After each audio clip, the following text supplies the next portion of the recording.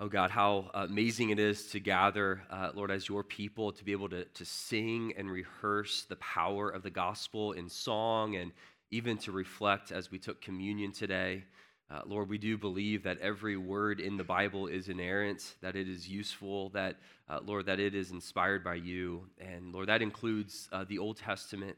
And I pray, Lord, as we launch this new study throughout 1 Samuel, that you would just bless your people with it. Lord, there are things in here, there are truths that you want us to learn, that you want us to apply, that you want us to know. And so, Lord, I pray that you would give us the discipline and the focus through the power of the Holy Spirit to be receptive to what you have to say. And we pray this in Jesus' name. Amen. Well, one night, a wife found her husband standing over their infant's crib. As she watched him looking down at their very first baby, she noticed that she saw on his face a mixture of emotions. That she saw on her husband's face delight and amazement, enchantment, but also there was also doubt and skepticism, even disbelief. She was so touched by this unusual display of deep emotions, and with her eyes glistening, she kind of slipped her arm around her husband's and looked at him and asked him the question, "Honey, what are you thinking about?" And he replied, "It's amazing. I just can't believe anybody can make a crib like that for $46.50. When I read that story, the old expression came to my mind, that not miss the forest for the trees, right? Don't miss the forest for the trees. That idiom, of course, is a warning for us. To not get so focused on the individual details that you miss the big picture, you miss the forest. And of course, that can happen. You can become so overly focused on the minutia of specifics and details and information that you miss the main point. Well, I believe that old expression is not only true, but it's very helpful and useful as we read our Bibles. And especially as we launch this new study in an Old Testament book called 1 Samuel. That on one hand, we must look at the details of the trees in 1 Samuel.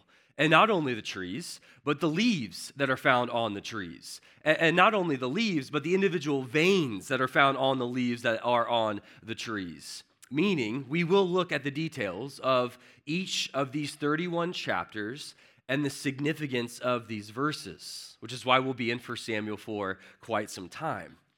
But we need to understand there is a danger in that. And the danger is that we can miss the forest for the trees. And so while we'll look at the significance of each chapter, we must be vigilant in not losing the overall picture of what 1 Samuel is all about. Because if we do, we will be just like that man. We'll be standing over the crib of 1 Samuel and we'll miss the baby. We'll miss the true meaning of what this book is all about. And so to aid us, I want us to understand, again, the forest of 1 Samuel. So this is going to be somewhat of a unique sermon. I'm going to give kind of an overview of 1 Samuel, look at the historical background. We're going to look at some of the main themes and just give an overview just to make sure that we don't miss the forest for the trees. So the first question we are going to look at today is, where does 1 Samuel fit in the overall story of the Bible? Okay, where does 1 Samuel fit in the overall story of the Bible? And to answer that question, we need to zoom out a bit, if you will. And we need to understand that there are actually 8 books of the Bible that come before 1 Samuel. We have Genesis and Exodus, Leviticus, Numbers, and Deuteronomy. Those are the first 5 books known as the Torah. And then you have Joshua, Judges, and Ruth. Now, one thing that I'm going to highlight is that in the Hebrew Bible, Ruth actually belonged in the Old Testament writings. And so Judges actually came right before 1 Samuel. More on that in a moment. But one thing that we need to understand is that there is a dominant theme that runs not only through those first 8 books of the Bible, but throughout the whole Old Testament and even throughout the New Testament as well. And that theme is God fulfilling his promise that he made to Adam and Eve back in Genesis chapter 3, verse 15. This very important promise was God basically promising Adam and Eve that there would come an offspring, there would come an heir, a son, that would eventually crush the head of the serpent. Serpent represents Satan and sin and evil. That there would come an offspring through Adam and Eve that would eventually make everything right again. Okay, that promise dominates every book in the Bible. In fact, God later specifies this promise in various ways, but one way that he specifies is to actually Abraham. Genesis chapter 17, verse 6, he promises that this offspring would actually be a king. Okay, so this promise that's being passed down, it's basically being rehearsed in every generation. This promise that there's one that will come and make all things right again. Abraham to Isaac to Jacob and to Joseph, everyone is longing and anticipating for this promised one. So you can imagine the anticipation. Basically, every son that's born, as these sons are growing up, they're wondering, is this the promised one? Is this the one that will make all things right again? And as you go through all of these central figures in the Old Testament, they have a lot of promise to them. They start out really strong, and it's almost like, oh, is this the promised one? But then we learn of some major flaws and learn that they're not the promised one. When you move out of Genesis and you get to Exodus, we find God's people who are enslaved to the Egyptians under Pharaoh's rule. Things are not looking good for God's people here. Despite God's people numbering in the millions, they had no one to lead them. They had no land of their own. They were under Egyptian rule for 400 years. It's at that point that God raises up a leader named Moses, a very significant leader who also shows a lot of promise. Could he be the one that was promised from the very beginning? Moses leads God's people out of slavery, leads his people through the wilderness for 40 years, but Moses also has deep flaws and sin. And because of that, they're on the cusp of the promised land, but Moses is not allowed to enter in. Moses dies, and so God raises up another leader, Joshua. Joshua is a phenomenal leader, leads God's people through military victory. After military victory, they get into the promised land, but also Joshua is not the one. They enter the promised land, but they fail to eliminate all of their enemies. So they have land now, but they are very disorganized and vulnerable. And because Joshua dies, there's now a leadership void. And this leadership void led to all kinds of problems like idolatry and immorality, a lack of trust in God. God's people are a mess. And this takes us to the period known as the Judges. The book of Judges can be summed up this way, that God's people were stuck in this vicious cycle, that they would forget about God, disobey God, and so God would raise up an opposing nation to defeat them, and so God's people would cry out for help. Then God would raise up a leader known as a judge to save them. God would save them through this judge, and then God's people would fall back in forgetting him, back into idolatry and immorality. And it's interesting, with each problem that arose during the period of the Judges, God would raise up a leader. These judges, there were a number of them, like Samson and Deborah and Gideon. And they almost seem like kings, but they're not kings. They're probably the closest thing to a superhero that we have. But they're only here for a certain period of time. They're raised up to meet the need of the moment, but it was more reactionary problem solving. They were not kings. Now, Judges is, again, a very important book because chronologically it comes right before 1 Samuel. Again, Ruth belonging to the Old Testament writings. And so right before 1 Samuel, the last verse, as we're reading the Old Testament, comes in Judges chapter 21, verse 25. And this is a phenomenal summary of where God's people are as we approach 1 Samuel. It says, in those days, there was no king in Israel, and everyone did what was right in his own eyes. All right, that's the last verse. That's the summary. That's the condition that God's people are in. There's no king. There's no ruler. There's no one to organize them. And so as a result, people are just kind of living however they want to live. There's no established and permanent political authority. Anarchy reigned, and the people are just kind of making up morality as they see fit. Okay, so there's internal instability. There's corruption in this, and there's immorality.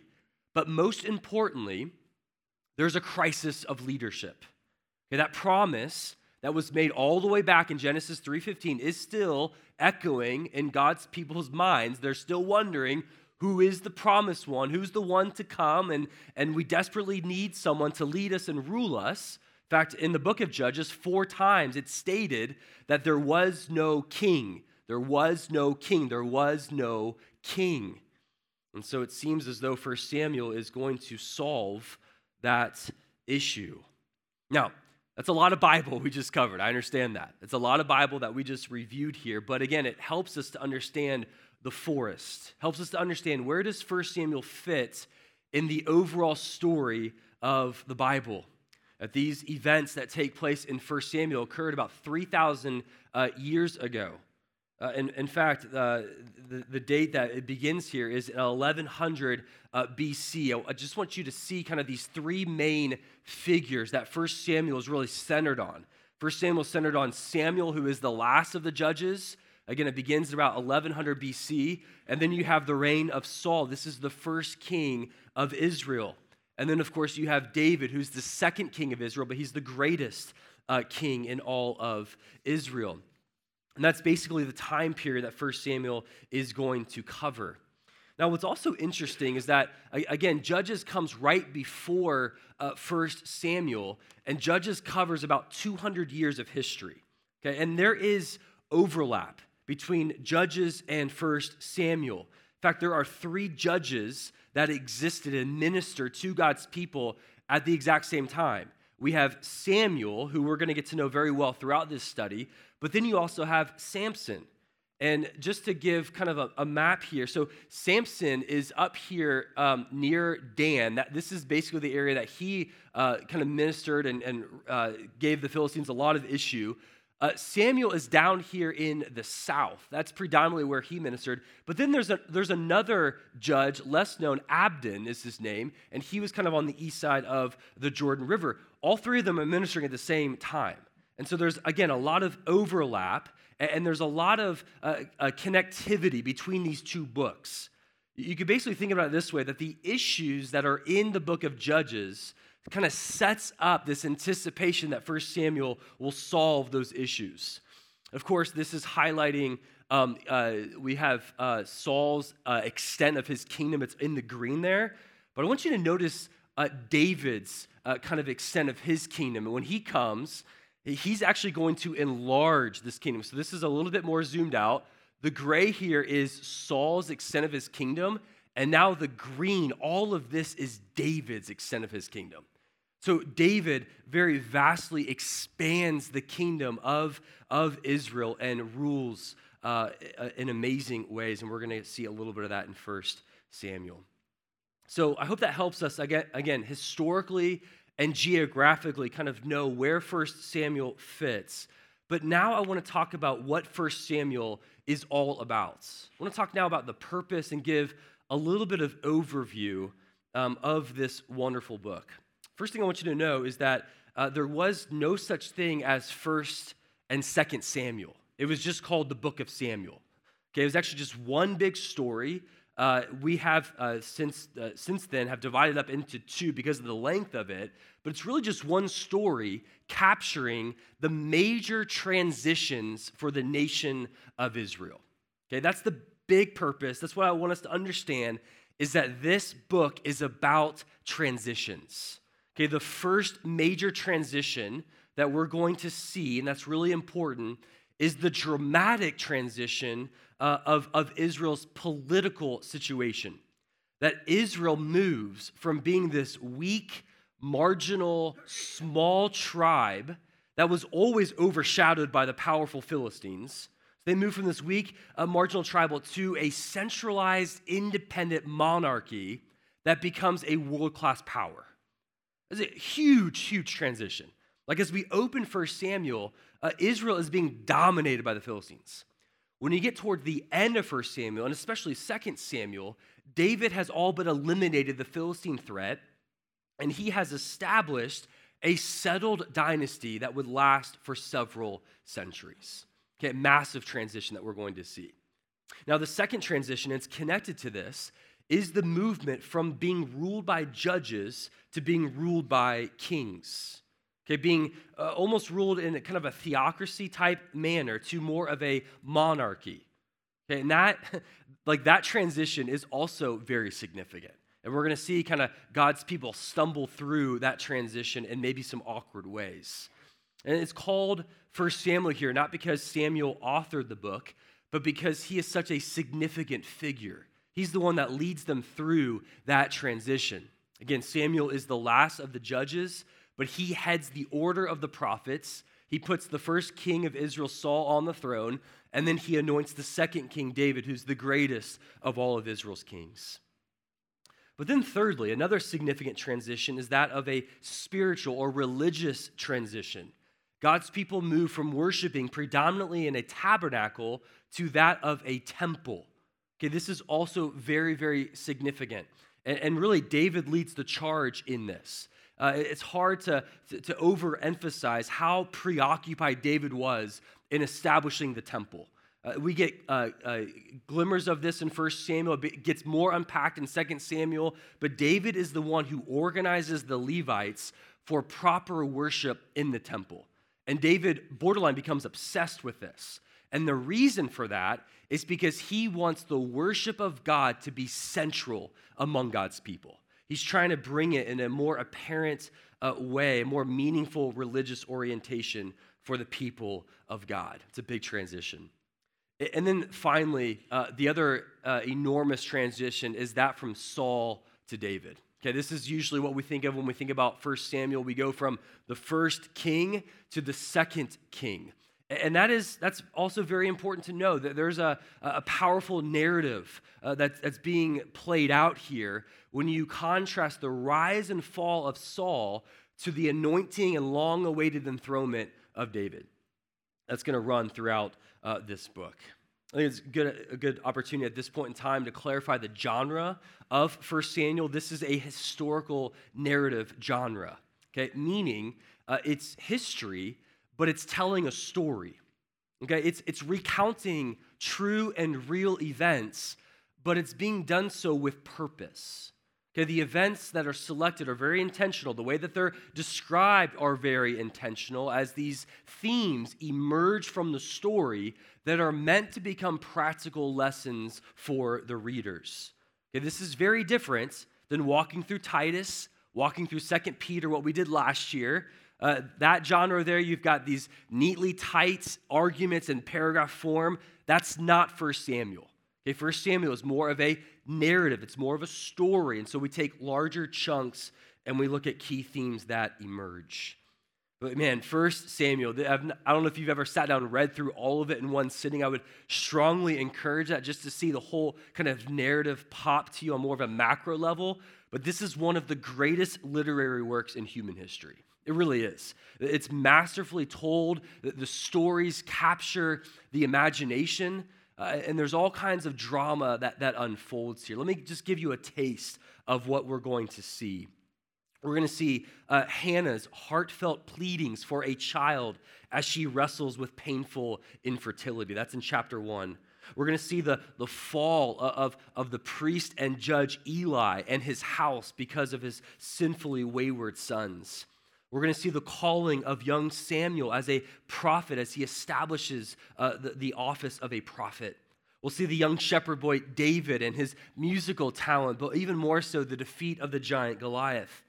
We'll see the manic King Saul's dramatic rise and fall and his eerie visit to that witch in chapter 28 and his obsession with killing David. We're also going to see really the beautiful friendship that unfolds between David and then Saul's son, Jonathan. It's kind of, you read this story, just like, man, it seems so random, but just a beautiful display of biblical friendship there. And all of these and more are laced with just high drama, even intrigue. You're almost on the edge of your seat as you're waiting to see what happens next. These stories here within 1 Samuel, they contain such theological insight and even mystery. Maybe to zoom out once more here, just to see kind of the overall flow of 1 Samuel. One commentary basically argues that you can divide this up into 3 different sections or 3 different parts. You have chapters 1 through 7 that deal with a prophet from God's grace. That's, of course, referring to Samuel. The second part there is in chapters 8 through 14, dealing with a king in God's place, which of course is about Saul. And then chapters 15 through 31 is a man after God's heart, referring to David. Now, while this book, of course, is centered on those significant transitions, the book of 1 Samuel also contains several themes that will emerge. And again, this is historical narrative. So just like any story, it contains these themes that are intentional, that are meant to shape and teach the reader. Okay, so I want us to see four minor themes, as we move through 1 Samuel. Here's the first minor theme, is that we're going to see the importance of healthy leadership. See the importance of healthy leadership. When you think about leadership, don't just think national or political leadership, kind of on the macro level. 1 Samuel is going to show us the importance of leadership in nearly every area of our lives. And we're going to see both examples of good, healthy leadership, but also examples of bad and poor leadership. For example, we see really bad spiritual religious leadership by Eli the priest, who in chapter 1 doesn't even recognize desperate and heartfelt prayer from Hannah. We'll also see poor leadership in the home. Eli the priest fails to correct his sinful sons. And we see really his leadership in the home being contrasted with Elkanah in chapter 1, who leads his family to worship and make sacrifices year in and year out to Shiloh.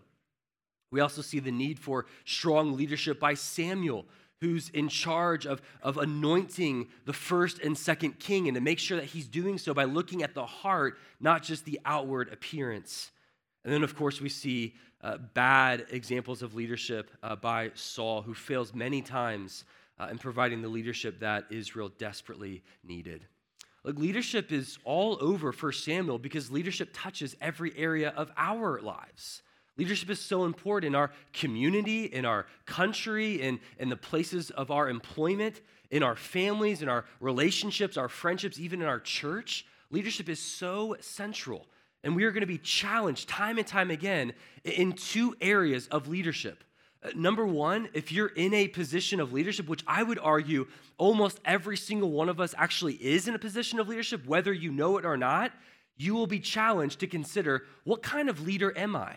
Am I leading faithfully? Am I leading with biblical principles? But then secondly, the second aspect of leadership is how am I following the leaders that God has put in my life?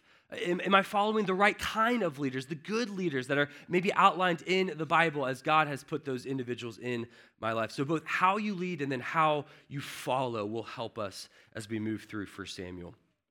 And then the second minor theme that we're going to see is the necessity of having deep trust in God. We see this contrast among the main characters in this book of what a robust trust in God looks like compared to having a thin trust in God, or even a misplaced trusting in something other than God. For example, 1 Samuel 4, there's a misplaced trust in the Ark of the Covenant, which is used by Israel in kind of a failed effort to win a battle against their enemies. We see King Saul demonstrate several instances of misplaced trust.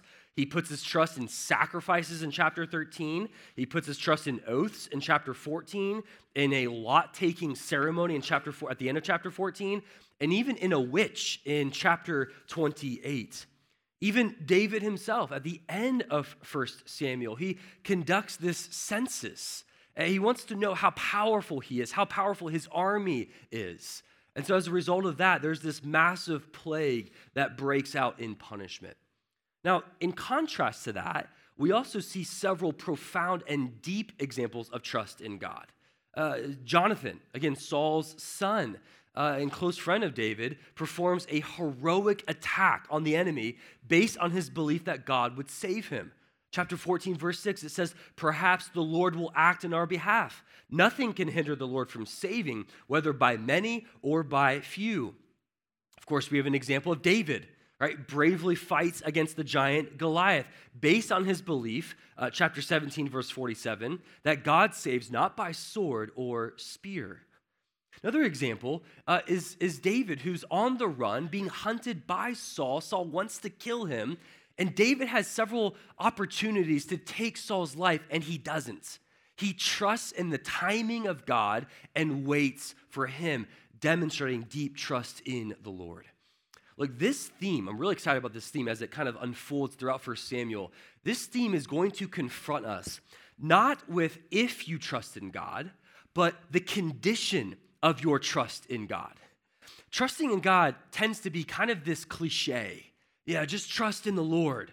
He'll take care of everything, right? It's almost like this one-time event that we need to trust in the Lord. Trusting in God is much more complex than that. You can have a deeply grounded trust in the Lord, or you can have a thinned out trust in the Lord.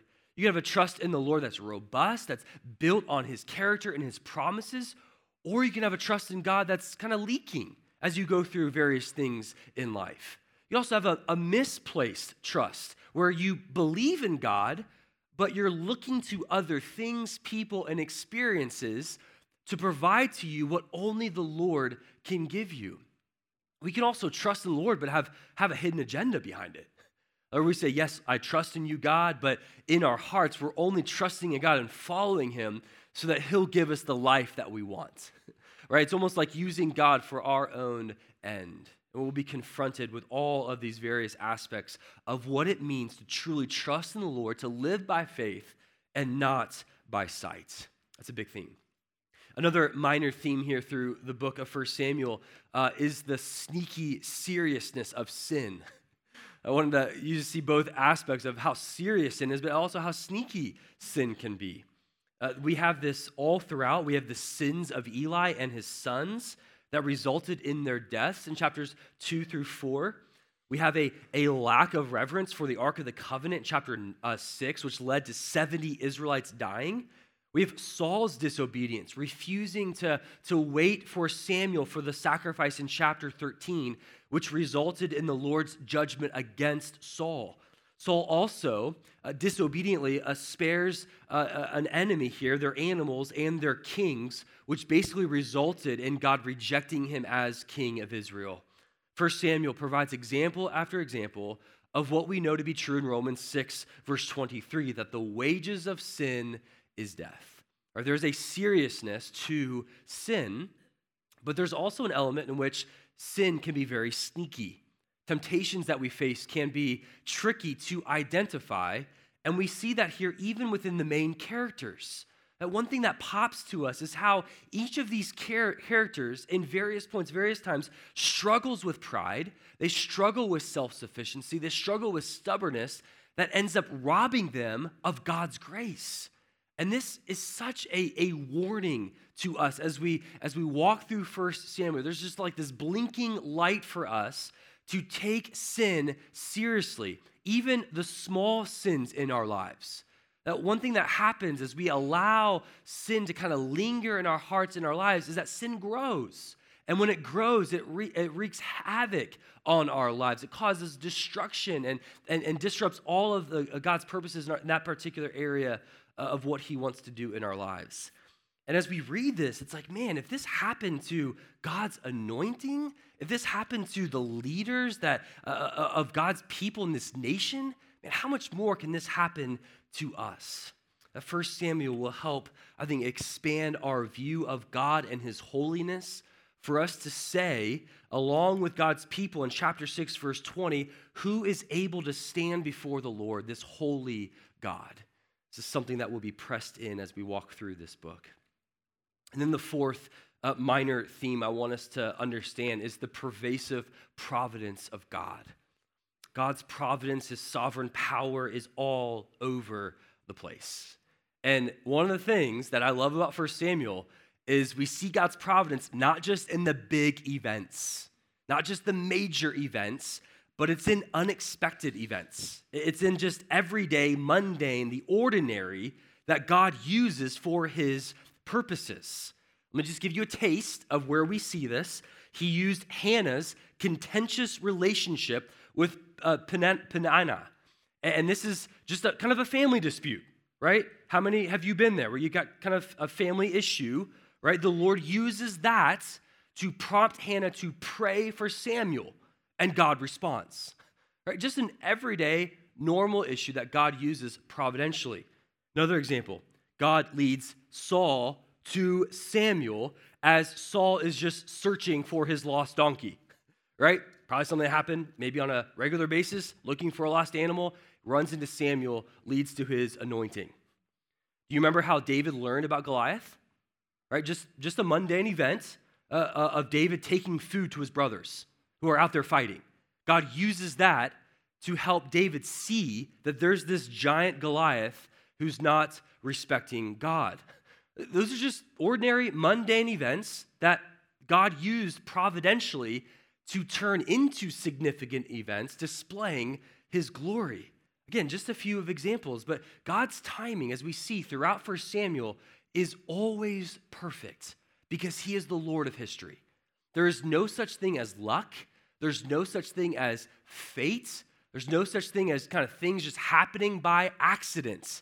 No, everything is happening according to God's sovereign plan and purpose.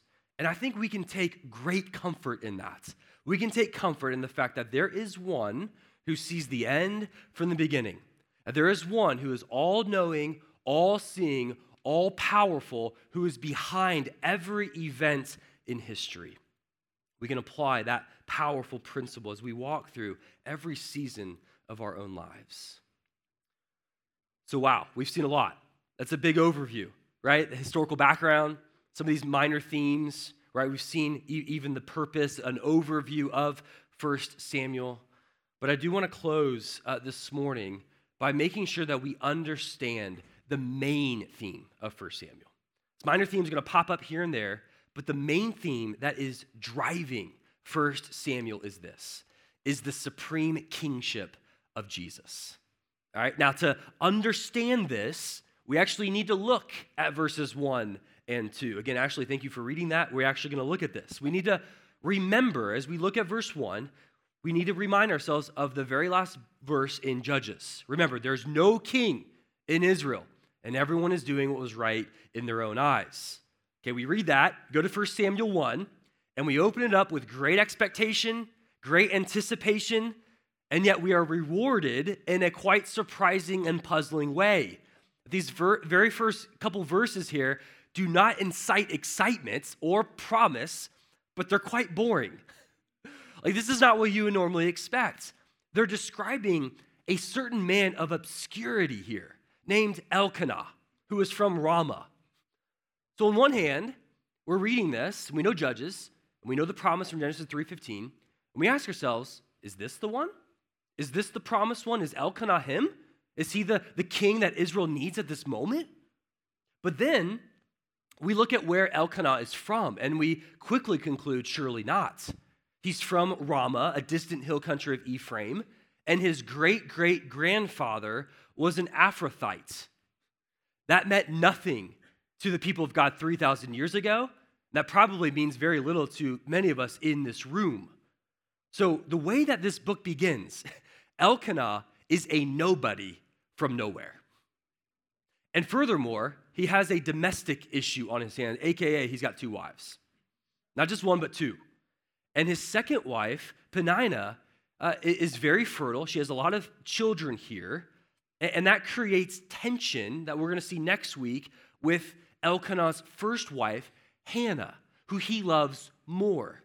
Hannah's name means grace or favor, but verse 2 describes the very worst thing that could have happened to an Israelite woman at this time, is that she was barren. She couldn't have children. She was unable to produce an heir, to produce an offspring, to produce some sort of son that would not only carry forward the family line, but also failed to be what every Israelite was waiting for and longing for, the promised one. She failed to produce that. And so her situation here, her condition is one of despair and darkness. It was lifeless. It was hopeless. See, Hannah's troubles here are representative of Israel's troubles. That Hannah here becomes a symbol for the nation of Israel. That in the same way that Hannah was yearning and longing for one to come from her womb, so too the nation of Israel was yearning and longing for one to come to rule as king. See, they're in the same boat. They're in the same situation. Both are experiencing despair and hopelessness. And this is the way that 1 Samuel opens, in obscurity and in despair. This is one of the things that pops, these first two verses, the obscurity of these names and places. Nobody would have cared about Elkanah. Nobody would have cared about Hannah, who's barren, and this place, Ramah, this out in the hills of Ephraim. But their importance comes in their unimportance. Again, 3,000 years ago, no one even cares. Very insignificant. But that's the point. See, we would anticipate 1 Samuel to open with the famous, the powerful, the prominent to solve the issues of Judges 21, verse 25. And yet we are met with just a bunch of ordinary nobodies. And that's one of the main takeaways of 1 Samuel. That the solution to Israel's problem of leadership, and honestly, the solution to many of our problems in our lives, do not come in expected places. That 1 Samuel is about a God who makes something out of nothing, who brings life out of death, who turns a bunch of nobodies into somebodies. And that's a key element within the economy of God's kingdom. He flips everything upside down. That he uses the weak and the weary and the ordinary, and he uses them to accomplish his eternal purposes for his glory. See, even though Elkanah was from this hill country of Ephraim, whose great-great-grandfather was from Ephrathite, meant very, very little 3,000 years ago. And yet, it actually has some significance for us today. See, Ephrathite was actually an old name for another little town that had very little significance then, but has great significance for us today. Ephrathite was another name for Bethlehem. And Bethlehem becomes very significant, not only because King David's story begins there in chapter 16, but Bethlehem becomes the most famous town in human history because of Jesus. See, there's a prophecy in Micah chapter 5, verse 2. This prophecy happens 3 centuries from 1 Samuel, and it says this, "But you, O Bethlehem, Ephrathah, who are too little to be among the clans of Judah, from you shall come forth for me one who is to be ruler in Israel, whose coming forth is from of old, from ancient of days." And that prophecy will be fulfilled in the birth of Jesus Christ, who is the one true King of Israel. He is what Israel needed. He is what you and I need the most. See, the greatest problem of Israel was not a leadership issue. It was not what form of government were they to use. Israel's greatest problem was a sin problem. That sin was their mortal wound, and they needed a surgery. A bad king would just make the disease worse. It would spread. A good king at best would just be a Band-Aid that would slow the bleed. But they needed open heart surgery. They needed a heart transplant, and God is the surgeon. And he begins this heart transplant by making a covenant, making a promise with David that he would have an offspring whose kingdom will never end, whose dominion is an everlasting dominion. And that promise, that covenant, is fulfilled in Jesus, who 2,000 years ago and 1,000 years after the book of 1 Samuel here would come, and he breaks the power of sin through his death on the cross, dealing with sin once and for all. And through his resurrection, he offers a heart transplant for all who believe, for all who say, "That's my king. I want Jesus to be on the throne of my heart, and I want to submit and surrender to him." And that's the question for each and every one of us as we walk through 1 Samuel. Is Jesus your king? Are you submitting and surrendering to him? That theme, that question is going to reverberate throughout our study over the next several months, because there is only one true king, and his name is Jesus. Let's pray together. God, we thank you and praise you for the power of your word. And Lord, just this beautiful Old Testament book, Lord, there is so much in here, so much truth. And Lord, the reality is that this book is really about Jesus. Lord, this book reveals our great need for him, our great need for a king. God, even though we try so often to be our own rulers, we fail. Lord, we need someone beyond ourselves. So Lord, I pray as we begin this new study that you would go before us.